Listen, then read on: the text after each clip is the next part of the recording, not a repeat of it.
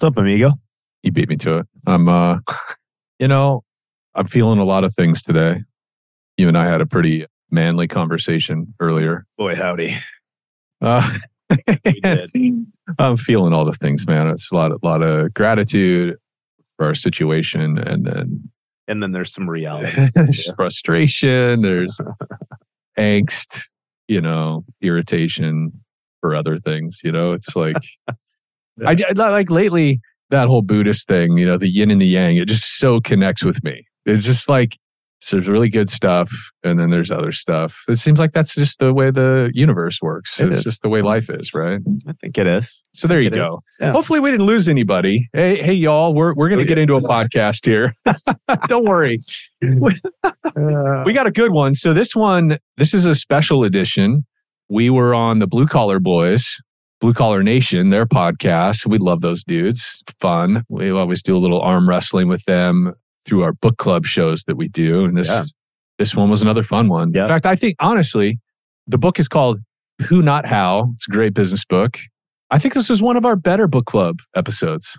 I think so too. It was an interesting balance of agreement in many fronts, and then some areas too where we didn't exactly have the same perspectives, which was always kind of cool. I always like that. Well, the book for me was so motivational. Yeah. And yet, like virtually all business books, there's actually no silver bullets contained in it. I think some of the best books, they provoke you, like they call you back to sort of truths that you kind of know internally, but you've neglected, or you're just moving so fast you're not paying attention. Right? You get in a tunnel sometimes with like what your objectives are, the things in front of you, and you just lose track. Right? And inevitably, nothing's as easy as we want it to be. So kind of going back to the silver bullets. It's not. It's a reminder of some basic core principles that when we wrap our head around them in the right way, when we kind of stay in that vein, they tend to produce results we can all get pretty excited about. Yeah. And of course, you'll hear it as a group. We kind of wrestle through some of these concepts. But at the end of the day, this whole who, not how is, how are we thinking about the people in our sphere and what it means to the overall quality, capability, achievability of the mission in front of us, right? Are we allowing our ego to give us some kind of message that we have to be the best, be the owner of all things, be the only one that's creating the value? Have we gotten a cost first posture where we're really analyzing the return too much from that? What is it going to cost me versus what does this investment mean to me and the team? Yeah, it's like we're trying to hog too much of the margin. Yeah. Right? As the headspace we can get into. And one of the things we kind of hit on, I just find it's so motivational and inspirational for me, this thought track. Like, I so many times in my career have pursued hiring younger, inexperienced people because I can get them cheaper. Yeah. Like, if I'm honest, I'm just being honest, right? I've made that calculation as a business owner. Now, of course, I'm not going to compromise on attitude and character and stuff like that. But I think we can get in this mind space of, so-and-so that I know could totally do this, and they probably aren't going to be terribly expensive, and we can kind of try it out. And if it works, great. It's a screamer deal. I can get that person for 50, instead of 75. Like I might, you know what I mean? Yeah. You can just get in this bargain headspace. Yeah. And the book does such a great job of really spotlighting the force multiplier. Like, instead, what if let's just say that role, for in the open markets, a $75,000 a year person, I think what the book provokes in me is yes, and what if I found the person and they're 100,000? Could that make sense? And I think the book is a resounding hell yes, it can make sense. You get the right person in there that wants to build alongside you, wants to be a part of something bigger than themselves, and they've got the right mix of talent and desire and all the things, right? Yeah, of course it makes sense to pay up for those people. Yeah. It almost always makes sense. Yep. It's all about how could this person, make 1 + 1 = 3. Yeah. I'm so inspired by it even now, with some of the, decisions that you and I are looking to make in our own business, and what we see some of our owner clients, some of the moves they're making along those same lines. Like, well, dude, we just had a one-on-one meeting with a COO executive that one of our clients made. It was probably one of their biggest hires they've ever made in their 15-year business. Yeah. And you and I are seeing the fruit of it, Just bro. a crusher. An absolute game changer they brought in from outside the industry. Game changer. If you're listening right now, you probably know who you are. You know who you are. Came from outside the industry, very high level corporate experience, but super tuned in, super high EQ, understands people, understands how to scale companies. And they are absolutely going to change this person. They already are. Oh, yeah.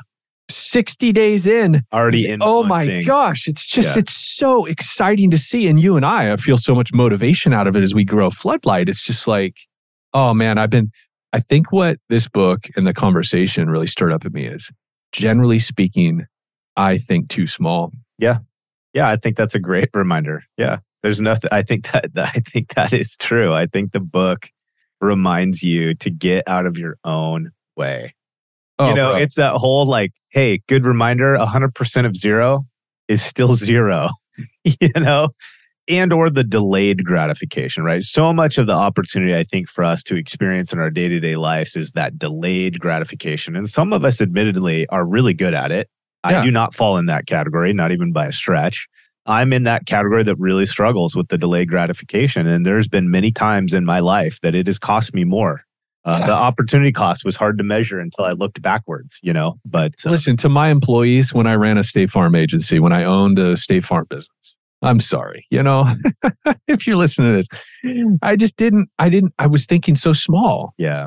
I remember a particular hire in my agency where I had somebody that really, like, I should have been willing to spend, at the time, this was a long time ago, but $75,000. I could have, but here I remember the brain space, the calculus. But if I could get somebody in there for 55, then that's another 15K or 20K that I can take home in my personal income. And at the time, like the first couple years in agency, and again, this was like 12, 15 years ago or whatever it was. It makes a difference. It makes a difference. Yeah. That extra, whatever, $1,200 a month or whatever it was, it's like, I need this. I want this. I didn't have the foresight or the vision then to recognize how much more I could have grown, just not my income. Yeah. But the whole scale of my team. Yes. By having somebody who is more motivated, more skilled and adapted to help me build. Absolutely. And so instead, I kept that 15K for myself. I took the responsibility on myself to grow and develop and scale the business. And ultimately, I never took it where I wanted it to go. Yeah. I mean, ultimately, I got frustrated in the business and I ended up choosing a different path. And I'm grateful for that, obviously. But I look back and I'm like, you know what? I was using the wrong calculus. Yeah. I was looking at the business the wrong way. And not coincidentally, one of my best friends, who's a State Farm agent, he didn't take that path. He made some key hires, invested in growing his capacity within the business. Right. I think that was that along with this, right? I forget what CEO or book I read where it's just like, hey, your role as a CEO or an owner, you could say the same thing about a GM. Your whole role is building the capacity of your team. Yep. Like that's your function. Yeah. That's the engine. That's the engine. Yep. You got to build the capacity, the horsepower and torque and mileage of that engine. Yeah. And that comes from skill set and competency. Yeah. Yeah.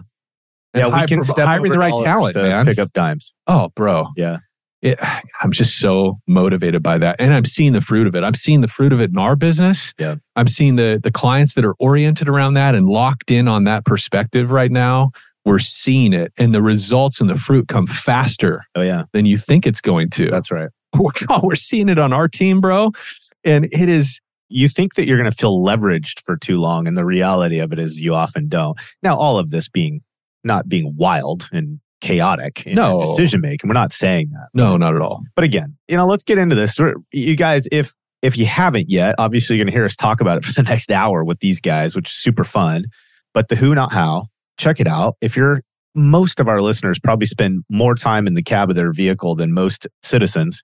Guys, this is a great place. Eat this book up. It will change your mindset, regardless of where you're at in the business. Owner, key decision maker, department head. Oh my gosh, this theory. It'll at least get you right back in the right pocket. Yeah. Back in the right focus. So yeah, again, like you've heard it all before, but I think sometimes like through other people's stories, it makes it real to us and we can start acting out of that versus just the head knowledge, right? And if you're one of those people that's listening, one of our folks that are listening to the show, and you're not the owner or the department lead or the GM or whatever, ask yourself the question, how do I become the who? Yeah. Because I think that's part of the magic too, is part of this conversation. And the theory is when we get better at looking for those who's in our business and in our sphere, the caveat to that is asking yourself the question, how do I be that person for my business partner, my partner in my home, my kids, my world? How do I more effectively become that true force multiplier and become the who that changes the opportunity that decision maker had because of my performance and the way that I contribute and carry myself? It affects all of us, and this applies all the way across the board. You know what, man? I read that email last night that Will sent out to a prospective client of ours. Oh, yeah. And I'm not exaggerating. And Will, I really appreciate you and for what I'm about to say. I'm not blowing smoke up your ass to make you feel cool. Like I had a moment where I read through it a second time and I asked myself the question, would I have generated that good of an email if I had been replying? Yeah. What was the answer? And the answer was no. Yeah. I know. I've read it and I went, I can't even connect the dots. Like my mind would have not even gone there. It was just so excellent. It was so excellent. And it was just another one of those moments. We've had a number of them as we've been growing the company. But it was one of those moments, particularly because Will's in the sales area. He's in my territory. Yeah. Right? Yeah. And so I have ego and pride and a standard, that I've come to I want to put out. I want people to experience with myself. But it was another one of those moments where I was like, oh man, this is what it feels like to build a team around yourself with people that are smarter and more talented than you. 100%, dude. Like that was 100%. That was a moment for me where I'm like, oh my God, that was so good. Yeah. It was so cool. It's true. It was so cool. So and we won't even go into our, Scott, you guys have heard us talk about him. We kind of just, anyways. There's examples of that all across the team. And I just think that you and I, dude, it's taken a whole career, right? To get clarity in some of these areas. And so anyway, it's just, wow, it's really exciting. Okay, let's talk about our sponsors and then we'll let you guys dive into this conversation. Yeah, just so it's clear, this will be kind of a weird transition, guys, because this is obviously us. This was a podcast done with the Blue Collar. Yeah. The Blue Collar Boys invited. This is we're in the Blue Collar Kingdom. That's here. right. And all of these book club episodes are, which you guys will hear more of them. But it's done with their show, and so you'll hear their intros and all those things. Just hang tight through that, and then we'll get into the heart of it. But you're right. Let's talk about our sponsors. Yeah, baby. We love our sponsors. Answerforce.com/floodlight. Answerforce.com/floodlight. So I really truly believe this. The more you and I have kind of a privileged position, we get to see the inside guts of restoration companies all over the country. Big ones, small ones, really big ones, growing fast ones, stuck ones, all the different types of companies. And I think it's reasonable to say everybody needs a reliable call intake backbone. Like you need a platform for that. And for some companies, that means you need potentially 2 dedicated receptionists. You need people cross-trained so you have a consistent call intake experience. We spend so much money to get the phone to ring. Yeah. We spend so much money to get the phone to ring. We put our necks out building our reputation, all the things. And that call intake is where we can blow it all by letting the phone ring 6 times or giving an inconsistent call intake where we're not empathizing with the customer. We're not asking the right questions. And then ultimately we're not delivering the right intel and data and information to our responding tech teams. 100%. There's so many things that can go wrong with our call intake. And yet in our experience, the industry, we do not put enough focus on it. In some ways, it kind of goes back to our conversation leading into this of, I think a lot of us just think that receptionist role, it's like a $15 an hour job. You just throw somebody in there, hand them a call script, and that's it. It's like, oh my gosh, how many thousands or millions of dollars do we have coming through that phone? Yeah, right. And oftentimes one of our primary first impressions right there. And I can tell you as a consumer as well, I had a water loss. I had to call a local company. Now, of course, I had connections, which helped. You're calling bosses, but not. So even as I, as a customer, called somebody, a company that I really love and trust, have a lot of experience with, that call intake experience, it's a variable. Yeah. With everybody. Yeah. And I think AnswerForce.com is a solution that helps us build a more reliable call intake platform. Meaning, when your receptionist is out to lunch, you can go into your app, forward your phones to an AnswerForce call agent that is going to replicate the exact same intake experience. They're going to follow the same script as your normal, dedicated, full-time receptionist would take. And how important is that? And the fact, too, that when we were checking with them, there's actually a cheaper plan than this, but it's like their standard plan's $370 a month. Super low. And I want to say it's for 300 minutes. And think about that, folks. Now, some of you are huge businesses. Fine. 300 minutes, you take in way more call volume than that. Well, fine. Yeah. So you can use this when your receptionist is out sick. Maybe a receptionist is on family leave for a while. And instead of having your phones hunt and just whoever rando person, estimator, COO, controller, dispatcher pick up the phone. Hello, this is XYZ Restoration. And then just wing it. Yeah. To have an organized, consistent call intake process that maximizes every inbound call. Why would you not? $370? Yeah. I mean, come on. Let's not trip over dollars to pick up dimes. Yeah. It is one of those scenarios. So you owe it to yourself to at least do a demo. If you already have an extremely reliable, call intake service partner that you use, great. If you don't, though, you really ought to explore this as a way to create some redundancy, stability in your call intake process in your business, whether it's an influx of storm, calls that are coming, Sure. Whatever. Okay, Yep. Anyway, they're AnswerForce.com. I've sold enough. You got a little preachy on that. Well, it is one of those things, a little dude. preachy, bro. I like it. It is. I do believe in it. You got in the trench on that one. All right, guys. Well, I don't know if I'm going to breathe that much fire, but we're going to talk about Liftify. Actually, we just had our annual check-in with Liftify and the team with their owner, Zach, and Nick, one of their head sales guys. They're both just studs. We did our annual check-in where they literally walked through all our current clients that are partnering with them, and they gave us a full breakdown on performance, plan, and strategies for some of the teams that aren't leveraging it to the best of their ability, just deeply connected with the results. They are relentless. And that was just another example of how important it is to them that what they provide to their clients is being leveraged for high value. And that was just part of their check-in. So anyways, Liftify.com, this is your go-to primary backbone for 5-star Google reviews and building that reputation, building that digital real estate recognition online for everything from SEO growth, search growth, you name it. And obviously the most important thing is so that the world that gets exposed to you and your brand for the first time can go somewhere and see a bunch of people with the same opinion. And that is that your team rocks.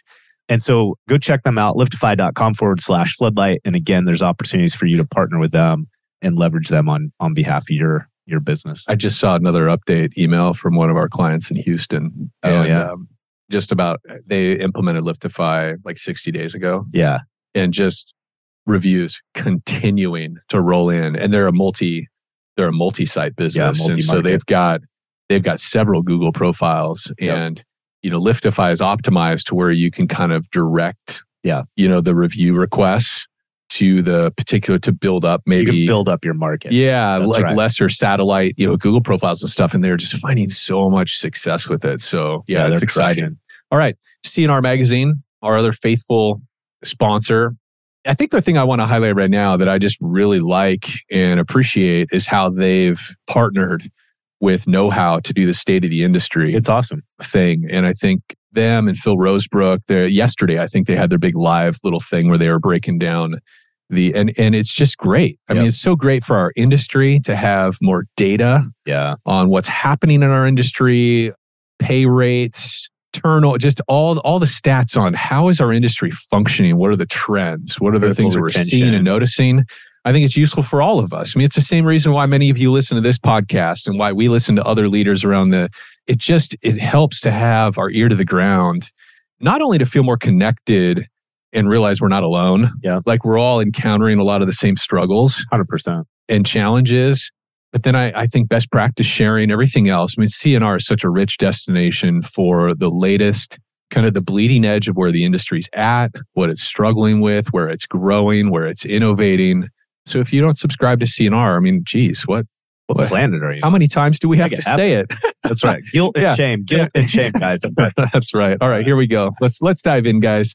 Blue Collar Nation, thank you, Larry and Eric, for having us on. This was fun. Later.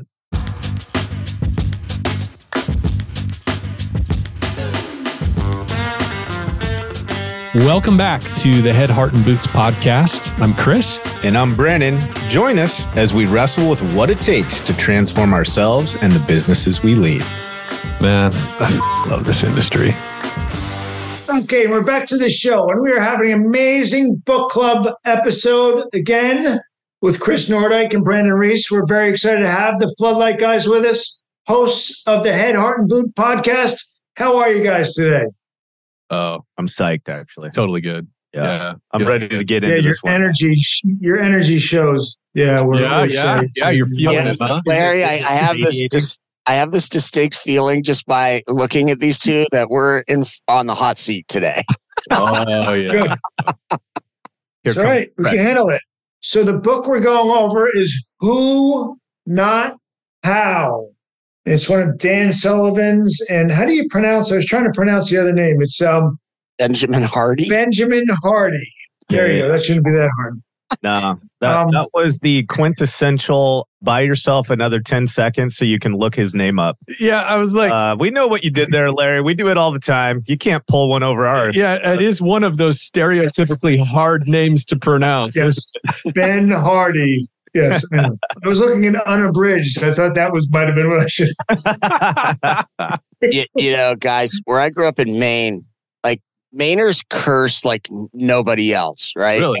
And the spacer for when you're thinking is everybody says, yeah, and then I was fucking, and then they say so Larry, if he was in Maine, he would have been, what's that guy's fucking Benjamin Hardy? Dude, men, women, everybody does that. It's so, I've never seen it anywhere else in the country. Yeah, that's military is the same way. Like really? if you hang in the military, they use the F-bomb like it's a filler, it's a descriptor, it's the core element of the conversation. It can be all of the above. Yeah. I hear you, Brandon. Well, we're looking forward to the book. My filler got abused and thrown up and down, so I appreciate you guys for calling me out. But we're going to default to you, Brandon, for the thesis of the book, the intro, and give us an idea of what this was your book and your idea. So why don't you tell us, the listeners, what it's all about today? Yeah, you bet. So book is The Who, Not How. And the key area basically is shifting, or key concept is shifting our mindset with the way that we look at developing a team, deploying our resources, investing in people to ensure that we ultimately kind of experience like the big picture goals that we have and getting out from this mindset where it all is on us. We have to be the best. We have to be the smartest. We have to be the ones in control. And it really flips a lot of those concepts on their head. So here's a little chat GPT summary example for you. So instead of asking, how can I do this? Ask, who can do this for me? This shift in mindset can lead to more effective delegation, collaboration, faster achievement of objectives. And it's interesting as we go, I think it'll show in our conversation is the most interesting thing about this for me was the idea of just shifting literally the way that we consider how we're spending our money into our businesses. And so much of us approach the cost, if you will, of our team as a cost. And we're looking at it like purely from this direct ROI, right? Like this is going to cost me. I got to spend this instead of looking at I'm investing in this to create a specific outcome. Anyway, so I don't want to go too off, but I think that's the part that I hung on to, and I'm most excited, I think, to talk about. Both of our businesses obviously are. This was very relevant, probably to both of our teams in a lot of ways. Yeah. Yeah, and for me, just more on kind of the perspective or that main thesis. It really made me think about desperation brain, which is something we talk a lot about, with the business owners and leaders.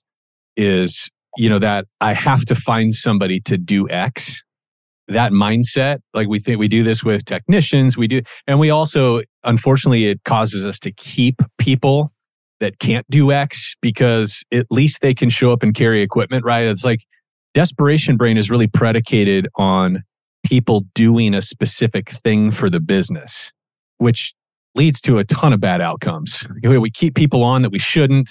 We hire people that really aren't going to be awesome, but they can kind of do the work. And so therefore we slot them in so that they can do the thing.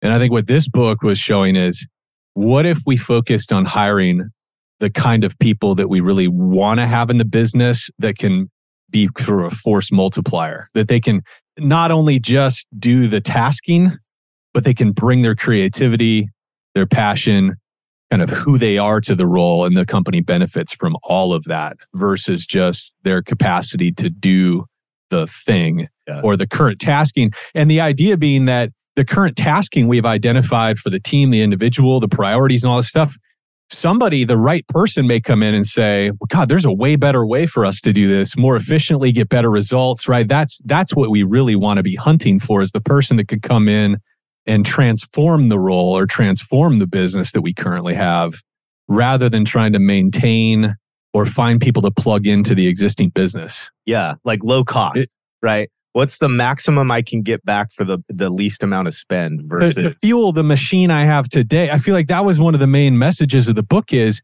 don't think about bolting on the factory parts for the engine that you have today. It's like, what parts or what computer modules or turbos can we add into the machine that make it a whole new different machine, that make it a much, you know what I mean? Turns that Honda Accord into a race car. Like, who can I hire to make that switch, you know? Yeah. Think spot on. It made me think, Chris, like I've read several books on Steve Jobs and I find him a fascinating human. Yeah. And one of the constant mantras that he had in his business life was, I have to have the best people. Like, I don't want any duds. I don't want any marginal people in this company. A players hate working with B, C, and D players. I need to fill a building with A players. Like, I think of anyone in the public sphere that I could think of, he spoke about that more than anybody else. And to me, I was thinking about him a lot while I was reading this book, because he obviously thought differently. Yeah. I mean, can I use a quick example of what Chris just said about force multiplier? So I have a coaching client who has a very large plumbing company, and he's starting restoration. I'm kind of helping him get that off the ground. We were talking yesterday, and he just hired from another company a sales rep who, the guy's take-home pay apparently was like $800,000 last year at his last company, right? So that, I mean, we're talking Rainmaker. What? Right? Yeah. So my guy brings him in, and he's super nervous about it because he's like, look, man, anybody like that's going to have a huge ego. This is potentially a management nightmare for me, right? Yeah. So he's got these fears around this. And this is a person who's not a fearful individual whatsoever. I mean, to scale on his level. And the first week there, he sold $250,000. You serious? So what he did was, so my guy went back. He's a data geek. He goes into Service Titan, pulls that guy out, starts tracking everybody, all the other 80 plumbers out, right? Because they're having a daily sales meeting. And his average ticket last week, because these guys are seeing this guy coming in, like, just sold $75,000 job, just sold $50,000 job, $200 increase across the board for everybody else other than him. Because now, like Chris used the term force multiplier, he's this guy's who on the plumbing side, right? All of a sudden, these guys are getting nervous. So these guys are going, I need to be better. Like, so he overcame his fear of hiring a person like that. Look what it's already doing in 1 week.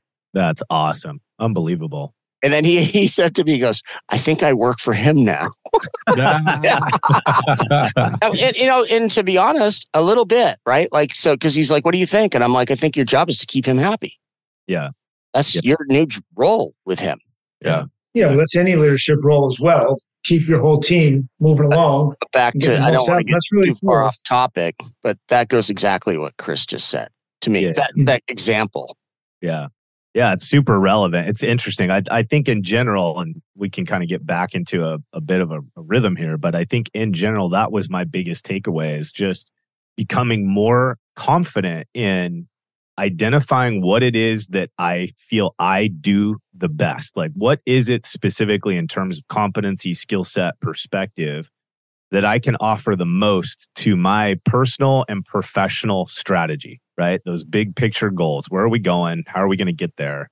If I can just keep getting more and more clarity around what's my area of genius, if you will, like what is that thing? And just be like a monster at identifying then how do I get these other things accomplished? Who's better suited to do these things? And it totally reshapes the business. Like for us, I think Chris and I have lived in that this year a lot. And the book just kind of helped affirm for us those moves. Like this is the right stuff. Because sometimes you just question yourself, right? Because you don't know. Like it takes time sometimes to see the outcome. And it takes money. I mean, I would imagine that $800,000 guy, I mean, I don't know, but I would expect he's probably got a $200,000 base. A guy like that's not going to, you know what I mean? He's not showing up to work for 60 grand, and obviously context, but I think it does require an upfront investment. I think to grow your business this way, and that can be scary. But I think too, the fear of letting go is a big deal for a lot of business owners. Like this past week, we've been trying to process through with one of our business owners who's just been stuck because their who problems are they've got a lot of toxic people on their team right now. And it makes it very difficult. This is interesting. I didn't plan on going here, but I think it's really interesting. In order to hire the right who's, you got to get rid of the wrong who's first. Yeah, because what good who is going to want to come into a rotten Whoville? That's exactly right. And I think a lot of people that are having trouble recruiting right now, they underestimate the impact of having the wrong who's on the team. And they think, well, that guy or that gal's they're not going to see or hear about that stuff while we're interviewing. No. When you got the wrong who's on your team, your interviewer, your department heads, every person feels it. And it takes away from that esprit de corps, that confidence, that excitement about the brand, about the team. And no one is as eager to bring people onto the team when they know it's a shit show and that person's just going to be disappointed. They're going to feel out of their element when they start meeting those bad players that they've allowed to stay on the team. It's like we know it. We don't talk about it. It's not something we're consciously thinking, but the impact to the culture of keeping those people on because we're afraid prevents us from bringing the right who's in because they don't want to be around that shit. You know what I mean? They won't take the job. Yeah. No, they won't. Or if they get in, they'll turn over. They'll be like, oh my God, what did I just get myself into? Yeah. It's the same exact opposite of the example you were just saying. To rise everybody up, you can do the opposite just as easily if you're not as aware and conscious to manage the people that you've got there. Yeah, 100%. Actually, it's easier to go that direction. It's easier for the ship to start. So is the owner afraid to retract for the greater good? The owner is just, really, really needs to relinquish CEO control to somebody else. He's got a big heart, he's got a big heart and I think just struggles doesn't want to be the bad guy. Oh, gosh, they've been with me for 7 years. We went through some hard stuff 4 years ago and they hung in there and they stayed they continued cashing my paychecks. I owe it to them. I mean, I'm exaggerating, but just that a big heart, but doesn't want to be the bad guy. It's hard to scale that. Really hard. Big time. All right. Well, should we get in our own baggage? Yeah, I think so. And because you opened the door, Eric, I think you got to lead us out. Yeah. What are you thinking? I will. Sure. Well, I was thinking a lot about you guys actually when I was reading the book because you have added a few people this year and I think those were from at least the outside looking in really good moves and potentially really going to help you grow. And, meanwhile, I looked at Larry and I, and we haven't done that, but we're in the process of doing that in different ways. Like, I think for us, look, the reason I've been sick, like massively sick 2 times this year. The previous 5 years, I was hardly sick at all, right? I have literally worked myself to the bone.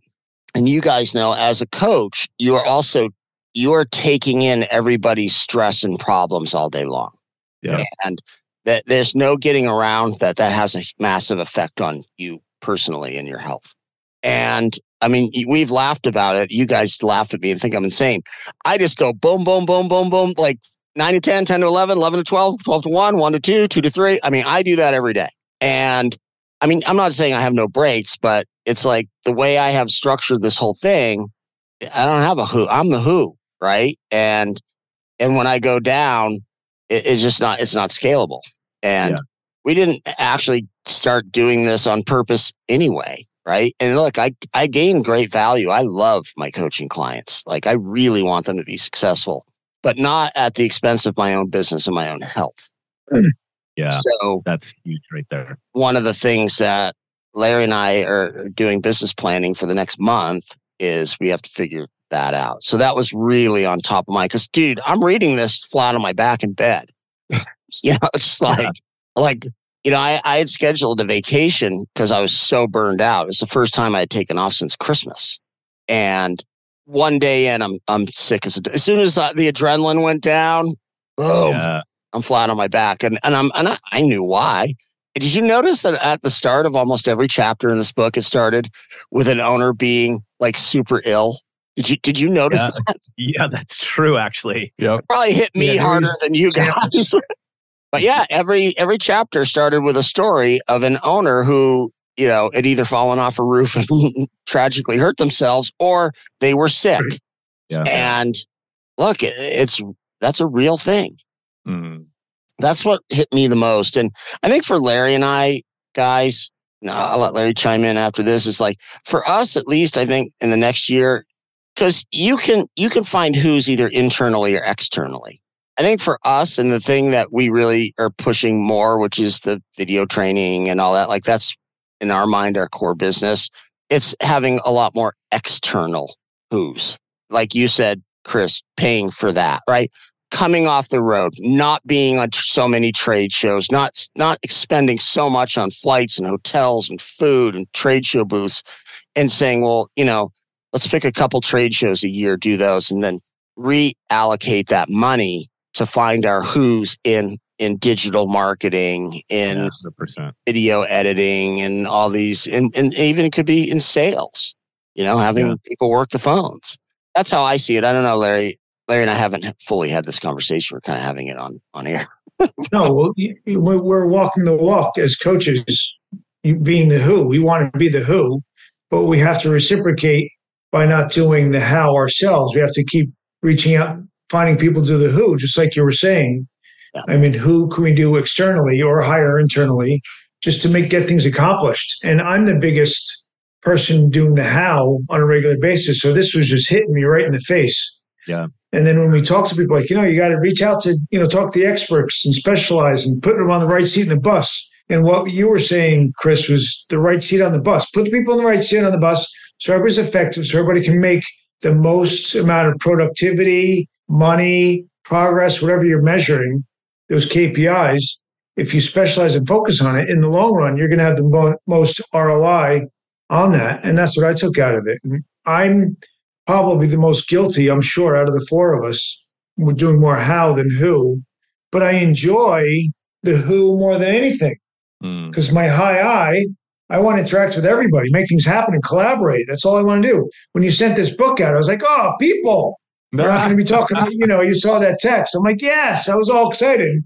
And I was like listening to it because I listened to the whole thing and I was like, oh, yeah. I was getting kicked all over the place. Yep. Same. I think one of the parts that stuck out to me, when he's going through essentially like what you get in return, right? By being focused on the who, these things that you get back. And he talks about like freedom of time, freedom of, finance, freedom of all these different elements. And I think the part that I was kind of connecting with, and again, everybody's business is just like anybody listening are on some part of their journey, right? Small, large, medium, midterm, whatever. Our business is obviously in its earlier phases. And as it's changing shape, I keep finding myself almost getting loose with my strategy. Like it's easy for me to get pulled off the strategy. But as I'm reading this book, as I'm listening to these core concepts, I'm like, no, wait a minute. Like holding that strategy, holding on to that path that you originally kind of outlined for yourself when you were dreaming, in quotes, like what you wanted the business to feel like, all those things.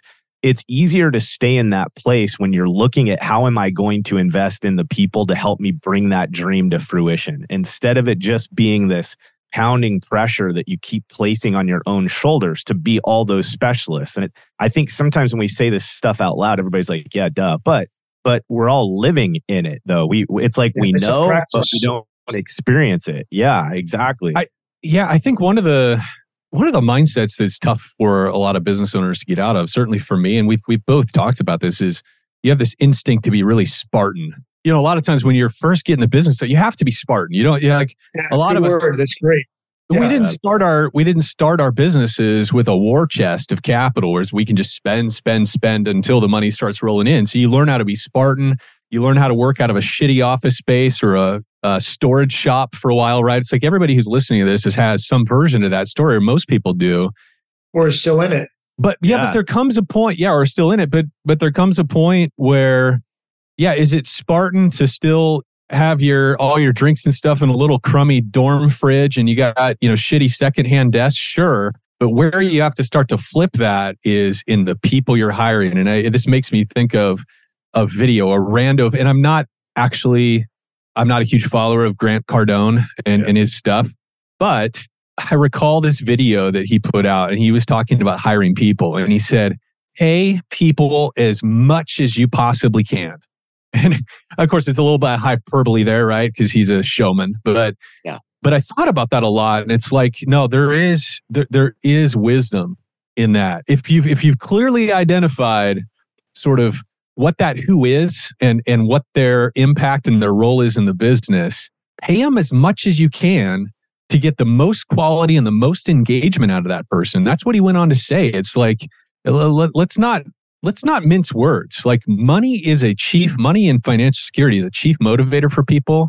And you got to be willing to pay up for the best product you can find in order to take your business where you want it to go, to create the best business you can build. There's such a direct connection there. And I think we forget that. I've made this mistake so many times as I've been growing little small businesses that I've owned. And my mindset is, how can I get a deal? Like, how can I find that diamond in the rough, that I can pay them $50,000, but get $100,000 worth of production out of them. I think that's a lot of times as we're young in our business, or even as we continue to grow, we still see this in some clients that are 20 years in and being very successful. They still have that mindset. It's like, oh my God, what would happen if instead you started hunting for the best person and you found a way to pay them? Yeah, I think that piece of context is really important, right? You're not saying to overspend, or to provide people big incomes because it flexes the ego. It's instead of trying to get something for cheap, which causes you to search the wrong way. Yeah, flip that on its head and go find the person, and then create a strategy to be able to afford them. Yeah, like don't discount the role. Don't trim away at the job description and scope of work. Find that person and then figure out a way to pay them what you need to, to bring them in. I have a coaching client that he has a restoration business. It's in its infancy. He had been a carpet cleaner for a long time, and we're starting to work together. He has some big goals, and I start asking, okay, who works there? And, and then I get to the point, so what are you paying that person? And all of a sudden, he's like ripping off 35 an hour, 40 an hour. And I'm just like, dude, you realize that's like double the going rate, right? Like, I don't know how you're doing this. And, he had a really interesting take on it. He was like, Eric, I know right now this isn't good for me. Like, I know this hurts me financially. He goes, but these guys will help me scale. And then I can put lower like priced helpers underneath them. But I need 4 or 5 people right now to just supercharge me up, and then I'll figure it out. And, there's the bean counterpart of me is like twitching in my seat going, but I've noticed in the time that I've been working with them, I mean, dude, the guys that he has as like a technician are what project managers are at most companies. Yeah. Right. And when we are working together, he has none of the encumbrances that the average person has because all of his guys are out there killing it. Like, so time will tell how that plays out. Yeah. But you know what, man? I think that's his own genius. Yep. Because he doesn't have any friction from them because they are making so much. Everything is like kind of Chris said earlier. They're all A players and they're all working towards a goal of blowing this thing up. Yeah. I think, dude, that's a really great example. I mean, it literally, we've had some similar conversations with some folks because, again, like that's one of the beauties of being a consultant is that you meet all these different entrepreneurs trying to make a go at it in all these different ways. Yep. And we certainly as a group can identify some of those core elements that are universal, that just work and they're foundational and we can implement them, we can do them. But there's always going to be a lot of different ways to deploy some of those systems and processes. And I think that's a perfect example. And we're talking to another couple groups where they're experimenting with how high they can go and what they pay their technicians. And I think you hit something really specific there. And that is, don't keep paying higher and higher wages for part-time give a shit people. That's not what we're saying because you just lose. Right. But if I grab somebody that at $24 an hour, there was no prayer in hell that they would come join my team or do the hard ass nasty work that we do, but I could pay them $35 and they will come do it with a smile on their face and help me implement process to make it better and more efficient. And they're going to move with a sense of purpose. My gut says that job will be done at a higher margin. Maybe we spent more in our margin on labor, but did now, instead of placing 70% of the equipment the job could have handled, what if we're placing 105? Right? Instead of being on the job an extra day because we bullshitted and took too long, we cut 6 hours off the demo production of that project. Like my gut says, if we're deploying high caliber people, even at a rate that kind of makes us nervous, I mean, I haven't seen it yet, but Brandon tells me it shakes out on the P&L. Well, here we go. His P&L looks as good, if not better, than most companies. There you go. Yep. There you go. Yeah, which I think the principle, right, is if you're going to overextend yourself on the people and stay Spartan with your G&A. Yeah. Everything else. Better to have trucks that don't look quite as nice and the best people in town, right? Yeah. Yeah, you have to walk the walk. And that's what the whole thing is. If you want to make a bundle, you got to pay people to get you there. If you want to make a lot of money, you can't just skirt on all these different things and it's going to be a problem. And what he was saying, you're going to have what you guys are saying right now, all the money you're going to save from less problems and more productivity are going to make a difference in your cost of goods sold on each job, just like you were talking about. It's going to be huge. And what Dan was saying, because I can specialize. Yep, exactly. Go ahead.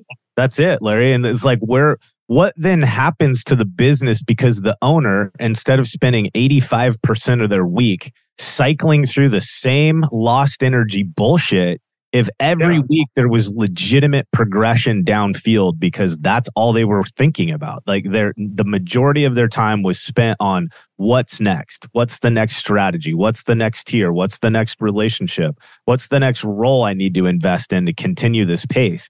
Like when owners can stay in that lane, that's where you watch a company go from 3 million to like 25 in just a few years. All right, Head, Heart, and Boots listeners, wanted to stop here just a moment and thank our underwriting sponsor, Floodlight Consulting Group. As all of you know, right? You know, Brandon and I, this is our passion project, Head, Heart, and Boots is, but it's also a way more and more that our consulting clients find us. And in effect, they interview us, right? Those of you who've been listening to the show for a while, you get to know who we are, right? What we're about. So if Head, Heart, and Boots is valuable to you, one of the best things you can do is share it with your friends. And it's been incredible to watch just the audience grow. And we still get text messages from many of you about shows that you really like and impacted you. So that's number one. And please keep doing that. Many of you have been huge advocates of the show. We also just want to remind you too, if you're a restoration company owner and you're interested in a partner in your growth, you want some help building out systems, developing your leadership teams, helping set up the infrastructure for you to scale and grow into the company that you're trying to build. That's what we do. That's what we do is we come alongside restoration company leaders We help equip them and we help support them in that growth trajectory. So if you're looking for that, go to floodlightgrp.com. Potentially we could be a great match for each other. Another way that we really do serve our client base and our sphere of influence is through our premier partners. We work really hard to vet those folks that we believe bring a level of value to the industry that it can really be leveraged in a way to have a sincere, positive impact on your business. We take that very seriously. The folks that we create those kind of ongoing partnerships, that's not a check the box kind of scenario. It's we really see strategic alignment in the value that they bring. We see value in the way that their leadership teams and their partners are developed. And we've done very sincere work of ensuring that these folks that we introduce our clients and our sphere to can actually create vetted value. So go check out floodlightgrp.com/premier/partners and see if there's some folks on there that you can connect with and begin developing some other resources to support your growth and your business. Guys, I can't begin to convey to you just how transformational the 3 hires we've made this year have been to Floodlight. It's picking up pace, and it is growing in pace. Like I'm sitting with our VP of sales that we hired, and the level of expertise and ingenuity and creativity that he's bringing with things like ChatGPT and creating back-end funnels and ways of us organizing and automating and developing our process and our outreach and the systems. And like it's nothing I would have ever been able to put together myself. And we didn't even, much of it, we're not even asking for directly. Like they're bringing that ingenuity to us without us even prompting it. And then it's like, oh my God, we made the right. Yeah. We've had these moments of affirmation over and over again. We're like, oh my gosh, we hired the right people. Oh my goodness, this is incredible. And that's what happens, Well, and it's mutual, right? Because at the end of the day, our team members, if we hire the best, and again, we find the people and then we find a way to compensate them, right? In a way that's a win-win. Like we figure it out. We've done that. And our people ultimately now, as Chris and I get closer and closer to sitting in the right seat ourselves, then we all benefit, right? Because they're doing the things that they're just engineered better to do naturally. Chris and I aren't fumble fucking around with these half-ass attempts to get some of this stuff put into place because we're not designed well for it. Right. And now we get to really dial in on what are we doing next? What event are we going to? What group do we need to sit down with and spend time and energy with to figure out a win-win? Like, where are we going as a business? And all of a sudden, it's like it's that whole concept around the flywheel, right? It's like the idea is we're going to reinvest in the people. It's going to take a little while for them to get their legs under them and start to be able to benefit and take control of that position. But then as they do that, that flywheel comes up over the top band and boom, then all of a sudden that momentum starts to get behind it. And then it's like, watch out. And we're literally sitting on the precipice of that as an organization because we've gone through that hard foundational part where we get the first pillar people on the team so that we can begin to recognize and live out, that momentum. But it's real. Like it's scary as shit the whole time that you're doing it, but it is real if you can commit to the concept. It does. That's what the whole book is talking about. Because you guys aren't doing all the tasks. You're not doing the how at all. You got the who, people doing the how. But like you said it's scary taking that step and throwing all that, you're just throwing it out there, hoping that it'll work, doing all the things. It sounds like you guys found key players, the who's that are going to help you get to the next level. And the listeners are thinking the same thing. Okay, I can probably do the same thing. And Eric and I are thinking the same thing as well.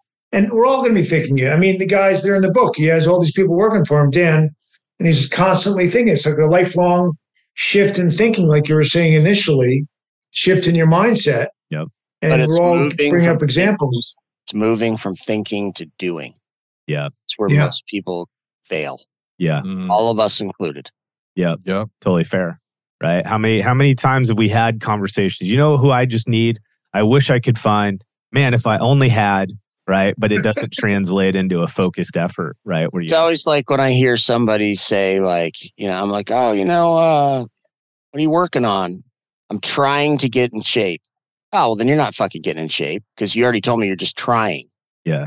Yeah. Opposed to, hey, I'm training this many hours a week and I've dedicated this much resource, like then that you're like, that person's going to make it. Yeah, they're going to do it. That's right. Yep. It's almost, have you guys ever noticed that a lot of the best entrepreneurs, a lot of them are not balanced people. Like they just go all in, like sometimes to their detriment, but like the ones who seem to really do well, they just burn the boat, man. Like they just burn the boat and they go and they're going to make a decision and they actually implement it, you know? Yep.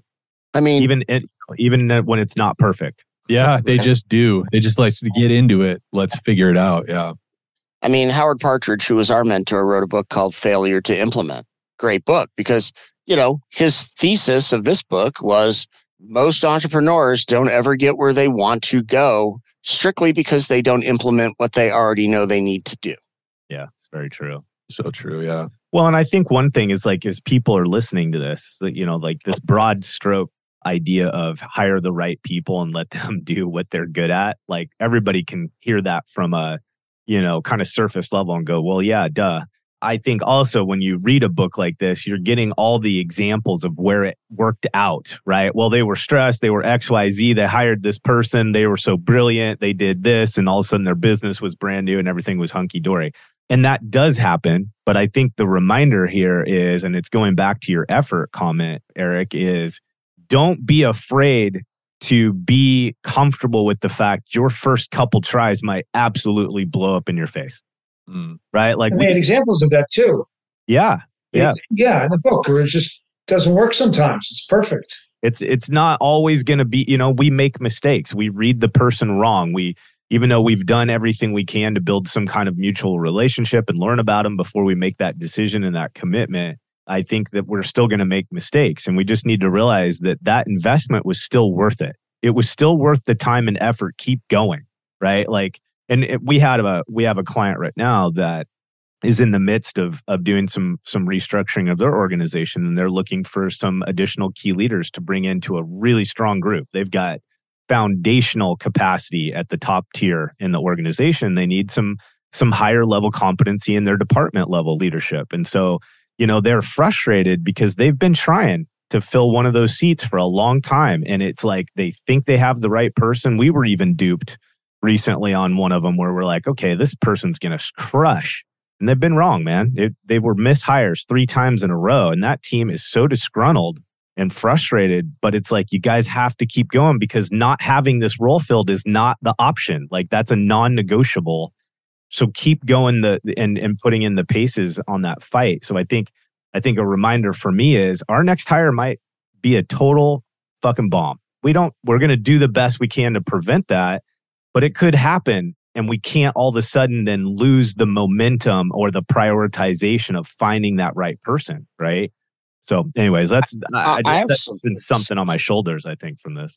I have a little insight, I think, to add to that. So for Howard Partridge's group, I have led a kind of a mastermind called Get Off the Truck for home service guys who are owner operators and who want to scale.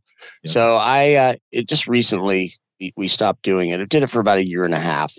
And the interesting thing, Brandon, it goes exactly what you said. The point where the guy would have to go and hire a helper was the sticky point. And it wasn't, after having done that class for once a week for like over 1 year, the sticking point was their fear of hiring the wrong one, right? They're like, well, what if I hire the wrong one? And I'm like, well, then you fire the motherfucker and you get a new one. Yeah. Right. Like to me, that's just like normal, like behavior, right? Like, I mean, we're going to try to train them, but if they're not the right person, they're not the right person. And then, but to them, that was failure. Yep. Right. And like, and look, a couple of them had said they had tried to do that and then went years back on the truck by themselves because they're like, well, this isn't for me. Yep. And I was like, dude, if you know how many bad helpers we hired and fired, and, you know, it's like we had guys we'd hire that we thought were going to be really good, just like you said, Brandon, and we'd get them out in the field and it would be like Nightmareville, like immediately.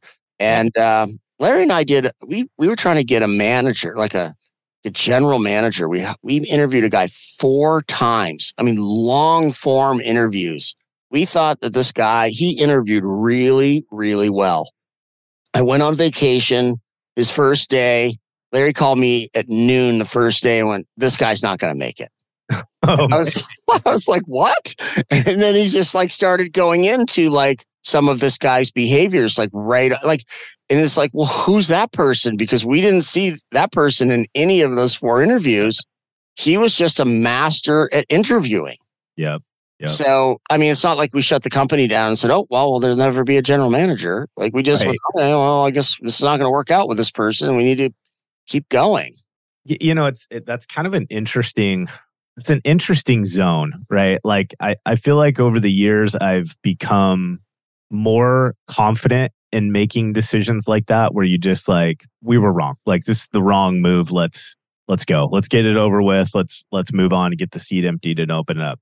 But I don't, even in our business, like us personally, we don't get faced with that a lot. You know, I'm not hiring techs. I don't have 30 people on the ground, you know, that I have to worry about. And so it's, the context is certainly not as robust as somebody that's hiring and firing technicians on a regular basis. But you used to do that. Oh yeah.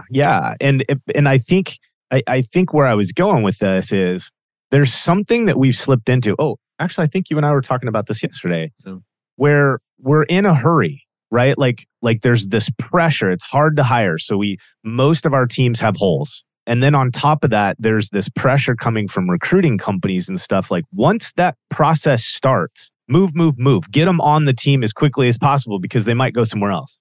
And I agree with that if it's a matter of us not following up with communication or taking too long to respond or scheduling a follow-up. Like, I see all of that as being the wrong move and it's going to cost you. But I think we do have to not then allow that to slip into the cadence at which we're asking these people to come spend time with us. Because if we're finding the right person, Chris talked about this yesterday, was they're interviewing us as much as we should be interviewing them. And if we're honest about it at the very beginning, like, look, hiring decisions for our organization are really important to us. We take it seriously and we do not want to be in a hurry. If you feel like you need a decision from us in a very short period of time because of your personal circumstances, let us know and we might be identifying it's not the right fit already.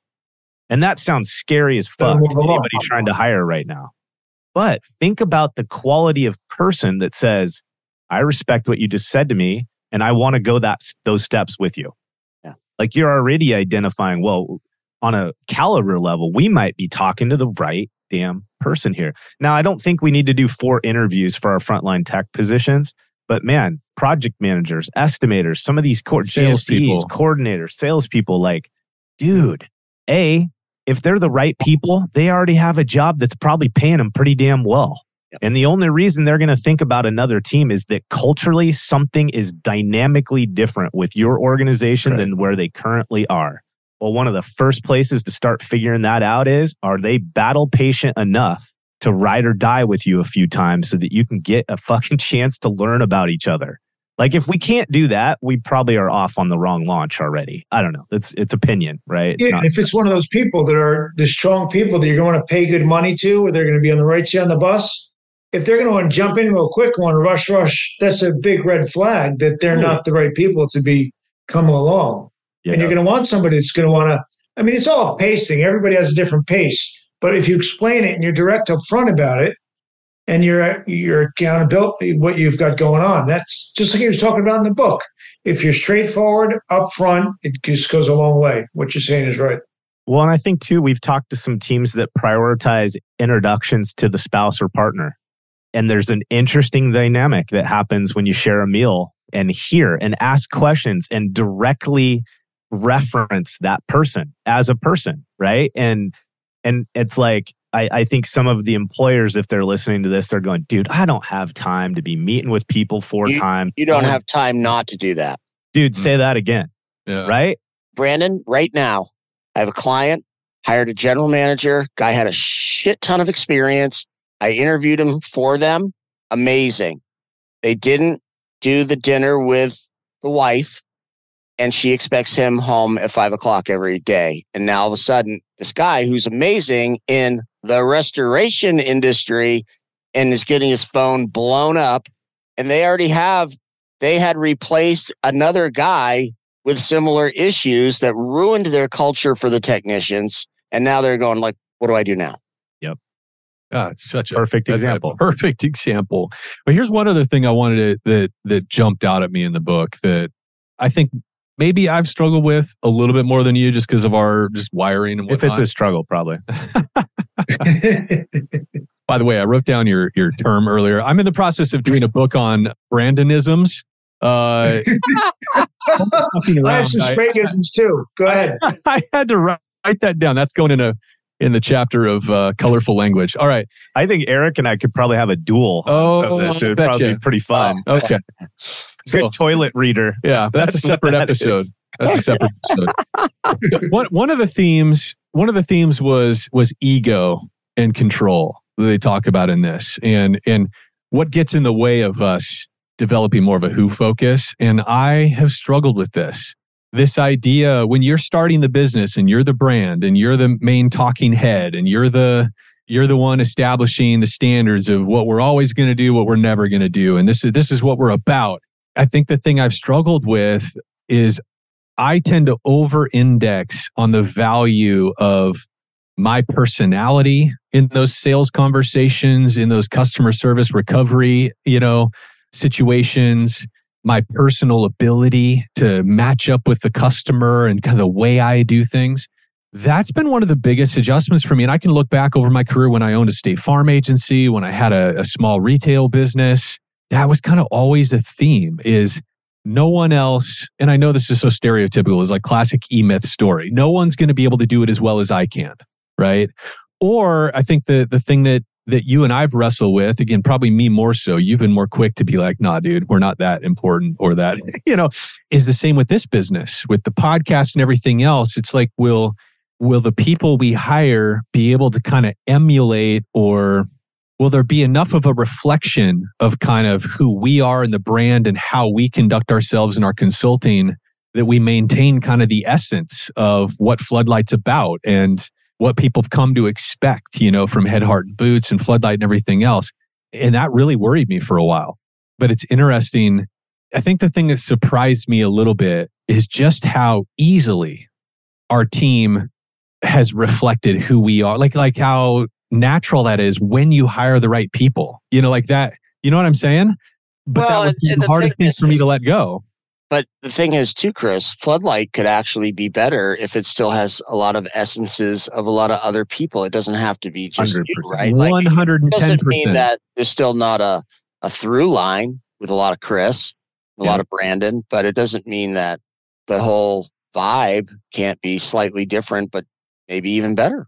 Yeah. But it just goes to show like how much my own ego has limited is put a ceiling on past businesses that I've had because, nobody's going to quite say it the right way, or they're not going to connect with people the same way I do, I just think back over the other businesses I've run or I've owned, and it's like, man, if I could have gotten a hold of this sooner. I even think about, I look back at employees and team members that I've had and hired in the past where they had so much more capacity and I was the lid on them because I refused to hand over certain roles that they could have done better than me.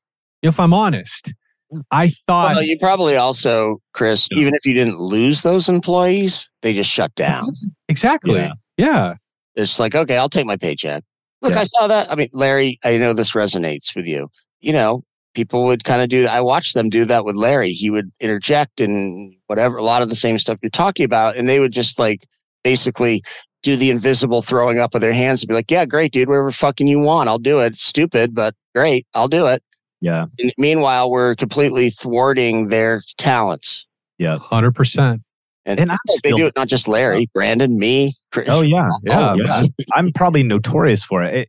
It's challenging because you want to provide pushback. You want to provide critical thinking, all the things, but it's just this really delicate balance between, okay, but have I stopped allowing that person to give it a try? Like, do I need to control some of these elements? I found myself doing this yesterday. We had a call with our consultants and we were looking at some of the processes and stuff that the team's developing. And I was in my own head a lot of the conversation where I'm fighting. It's like, I really feel like this input's important. And though the whole time I'm like, okay, but do you need to have input here? Do you need to say anything? Yeah. And it's fucking hard. It's like a ping pong in your head. Totally. Yeah. And I don't even, honestly, I'm reflecting on yesterday's conversation now. And I'm like, yeah, there was probably plenty of shit in there. I just didn't need to say anything. Oh, that's like the team's going to figure it out. Like it wasn't, I may have. Chris is like, yeah, thank goodness he didn't say well, no, because I'm dealing with the same. I think that is where we're at as a business. Is we're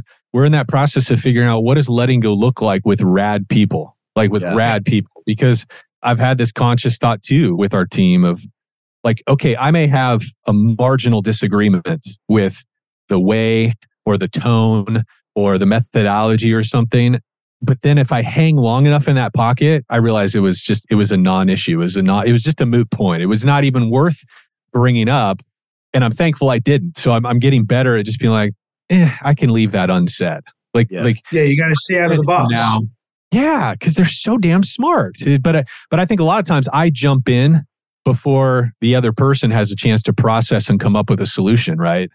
So, I think too, guys, we've kind of touched on startup mode a little bit today for both, because we're both kind of really at the point where you're growing out of that, right? I think you guys are ahead of us on that, but startup mode's supposed to be a very short period of time.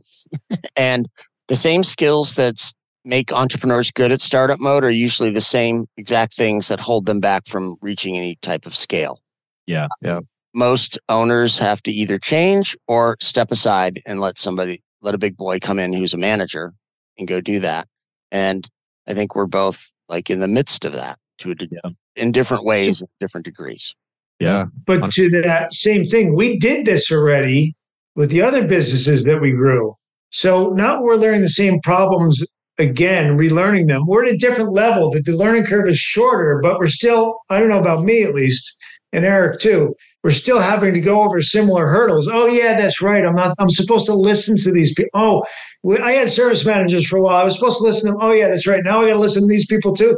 Oh yeah. Oh yeah. Yeah, we're forever a work in process, right? Well, for us, because so much of like what you guys are taking on internal who's, we're in the process right now of taking on external who's, vendor partners, who are going to be integral to our success. Yeah. And we can no longer, I was thinking about this the other day after a meeting. We can no longer the problem with vendor partners a lot of times is like, well, it's my money, so I'm going to dictate what happens, right? You can't do that. You can't go into it with that mindset. You have to go into it where like, I'm paying just like I'm paying somebody to work for me, and I need to listen to them. That's a good point. I need, just because we're spending money with you doesn't mean that, like, why the fuck are we hiring somebody who's supposed to be better at us than something and then telling them what to do because we somehow think we know better in something that we don't know shit about? Yeah, that's huge. But we do it. Larry and I are very guilty of this. It's like, well, that's our money and we want you to do this. And they do the same thing as the employee. They go, all right, dude, it's your money. It's stupid. Yeah, I'll spend it for you. Sure. Where it's like, I think Larry and I, and this is one of the things in our business planning, is like we have to take an entirely new approach to our vendor partners. Yeah, that's good. View them as team members. Yes. That's good. It reminds me of that whole, 100% of zero is still zero. When you're thinking about like external partners. And more recently, I think for Chris and I, and, this shows up in a lot of different, I think, thought patterns is, we're still developing the long-term strategy, right? There's all sorts of things about Chris and I's partnership and professional endeavors that sky's the limit. We have all sorts of things we're still exploring together and what we could and potentially go after or do. And one of the things I'm trying to be more open to is this idea that I don't need to have like majority control. I don't need to necessarily have majority ownership. I'm trying in my own mind, it's not a standard yet, of looking at opportunities and saying, what if I wasn't in complete control? Is there still something powerful about this potential partnership or this cooperation between these two peoples, three peoples, whatever the thing is? And I'm trying to get more open-minded to what do I want from this experience? Well, I want some financial freedom opportunities. I want some displacement of liability and risk. I want some, all the things. Okay. Well, can you get the same thing from that and not own the whole thing or not control the whole thing and maybe not even be the driving influence over all the decisions that are made? And the answer a lot of the time is fuck yeah.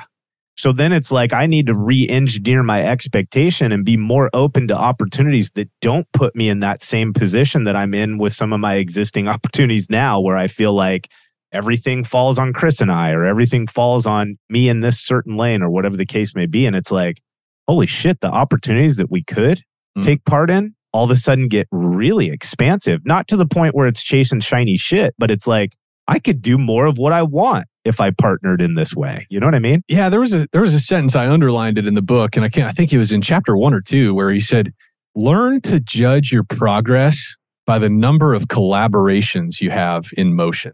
Wow, that's interesting. And I was like, shit, that's really good. When you think of it in those terms, like what new relationships, what new collaborations are we identifying at any given moment? What are the relationships of opportunity that we're stirring up and instigating?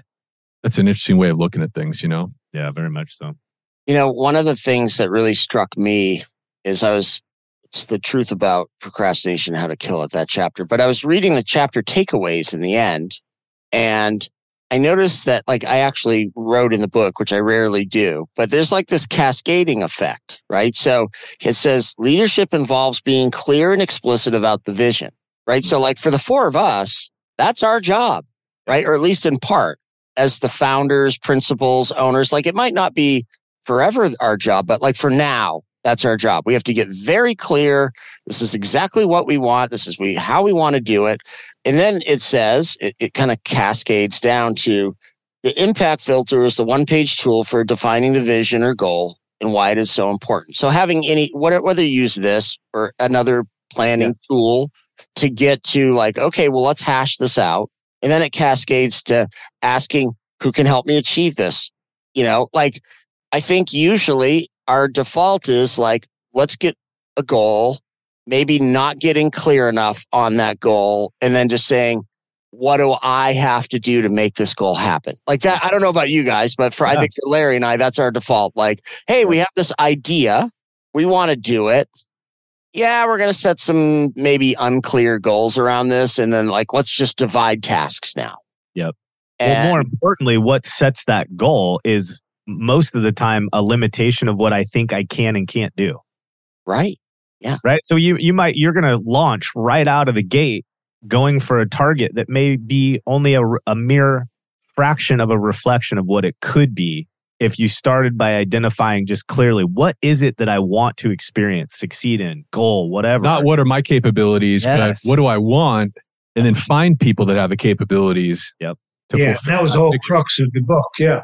Yep. Yeah. And I think a lot of times we will scale the goal mentally only to what we feel our capabilities are. Exactly. Yeah, exactly.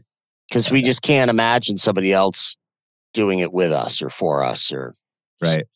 Yeah. I had I can't remember where we started hearing this the first time, but there was somebody in our sphere that would say you have not because you ask not. They said it all the time. Yeah.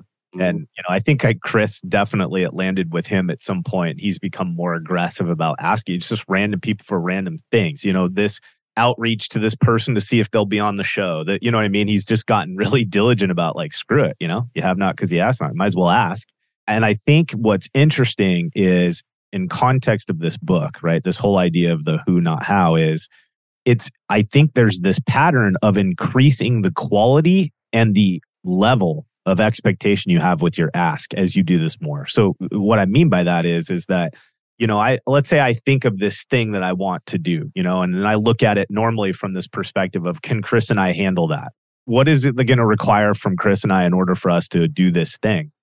And I think a lot of that is based on the fact that I'm afraid to ask someone else, right? Because I make assumptions on whether or not there's a win in it for them, or that I bring enough value to the relationship or the partnership, or we do, or whatever the case may be. And it's crazy because it's dude, when you just ask, I'm always surprised by how often somebody is willing to engage in the conversation because there's a little bit of a thought that they had as well, right? But both parties are over here just making a ton of assumptions about what the other person's thinking instead of just coming up and saying, look, hey, I'm just going to toss this out here. I'm not pushing. I'm not even saying it's a thing, but hey, what if? Have you ever thought about? I mean, shit, you guys and us, we've had conversations like that. Yeah. And I'm always blown away by how often people are like, yeah, screw it. Let's have a chat.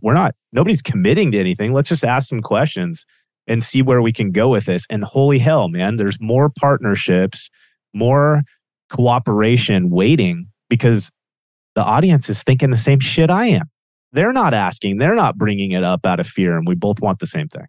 It's interesting you say that, Brandon, because I read this several years ago. I was reading like Forbes magazine one day. I was just sitting and reading in the backyard. Were you in the hair salon, Eric? Yeah. Yes. I still He's got all the hair. I'm the only one with hair left. Last man standing. I was gonna perm. So, I've already got the Irish afro. I don't need a perm. Anyway, I'm sitting there reading and it said like something like, you know how they have these like top 10 traits of billionaires or whatever, right? So I'm reading this list and number one on the list, Brandon, was that people who tend to be, have reached billionaire status, their number one trait for their success is they leverage the value and experience of others in collaboration. Oh, man. They partner way more than the rest of us. They're always looking to partner. And that stuck with me. And look, I mean, you guys, as I'm aging, I'm opening to that. But like, it's just like, it's not my default. My default is to do. Yeah. Well, and I think it all comes back to that limited perspective of, there's only so many pieces of the pie. Like it just constantly looking at it from that perspective. I mean, I still just, I mean, kind of beating an example to death, but if the right group was out there, the right product, the right concept, and we felt like we could offer something special, I think I need to be open to the fact, well, maybe 51% is not necessary. What if it was 25 and it's one of 10 things that we're doing in collaboration with really solid foundational people? The return long-term is going to be everything everybody wants, right? Like it's just this really interesting, limited perspective that I tend to start with by default. I think is that the ego or is it just control that you want to have? I mean, your ego is part of it. Yeah. I think it's both, right? Yeah. And I think another trait too is just that's required is open-mindedness. We have this buddy, a real estate buddy of mine that we met with who's young, very ambitious. And it's one of the things I've noticed when I talk to him about making money and investments. In fact, I had another conversation with him recently. He referred to making money as a game. And he just went through a huge life change, divorce and all this kind of stuff. And so all of that's been kind of reorganized to some degree. And I asked how he was doing. And he's like, honestly, I'm kind of excited. He's like, I've had this massive change and movement in my balance sheet. And he said, I'm sort of excited to see how quickly I can rebuild it and get beyond where I was, because he sees it as a game. And when you talk to him about opportunities he's looking at, he's so dispassionate about any of the details. It's just he's looking at it through this open-minded lens of how could this work? How could this benefit me? How could I benefit them? He's less passionate about his role in it, what percentage, all the things, and just looking at the opportunity as a whole and saying, what's the best way to do this thing? And I think there's some wisdom in that. I think somehow it relates back to this. It's rather than seeing how we interact in that thing and what's my role in it, it's looking at it more globally and with more of an open mind. I've referenced my friend that I cycle with that's so successful, and this probably hits all four of us, but we were talking about partnership one day, and he was like, I will do 49% to 1%. I will do 51% to 100%. I will not do 50-50, because now I have to sit and like capitulate and, go through the whole process of decision making is too slow. He's like, so in business, I either have to own very little and I just let it go. I make my investment and it will make me money, or I control everything. Right. So his whole thing was like, I have all these businesses where I own 10%. Like, I don't care. Like, it's like, Passive investments. Yeah. And his whole thing was like, if I'm going to own the company, I'm going to own the company. Like I'm going to get my share. Right. So it's not so much about the 50-50 partnership for me. It's more about he has all these companies that he owns a fraction of, and he's totally good with that. Yeah. Yeah. It's interesting. Look at his life. I'm not on the board. He's like, I just own small bits of lots of other businesses. And then he has obviously a couple businesses that he owns outright. And so what Chris was saying, very just analytical about the whole thing. No emotion. Yep. There's power in it for certain. Yeah. There is. All right. Well, gents, we got to land the plane because I got a coaching call in 6 minutes. Let's do it. What do we... I'm going to go do a how. You're going to go execute on the how. Yeah. Okay. Well, do we want to wrap this one up? Do we want some summarization here or do we need it? Yeah, I love it. It was a great book. I enjoyed it. Totally. Surround yourself or hire people that are better and smarter at you at the things that they need to be and go do what you're best at. Nothing more. There you go. Yeah. No, I think that's right on the dot, dude. So, the who, not how. Read it. Do yourself a favor. If you lead a team or building a business, read it. It's a powerful book. It's literally changing the way I look at just about everything in relationship to my journey. That's for sure. Yeah. Okay, boys. All right, gentlemen, it's been a pleasure. We'll see you. We're out. Good deal. Later. All right, everybody. Hey, thanks for joining us for another episode of Head, Heart, and Boots. And if you're enjoying the show, but you love this episode, please hit follow, formerly known as subscribe. Write us a review or share this episode with a friend. Share it on LinkedIn, share it via text, whatever. It all helps. Thanks for listening.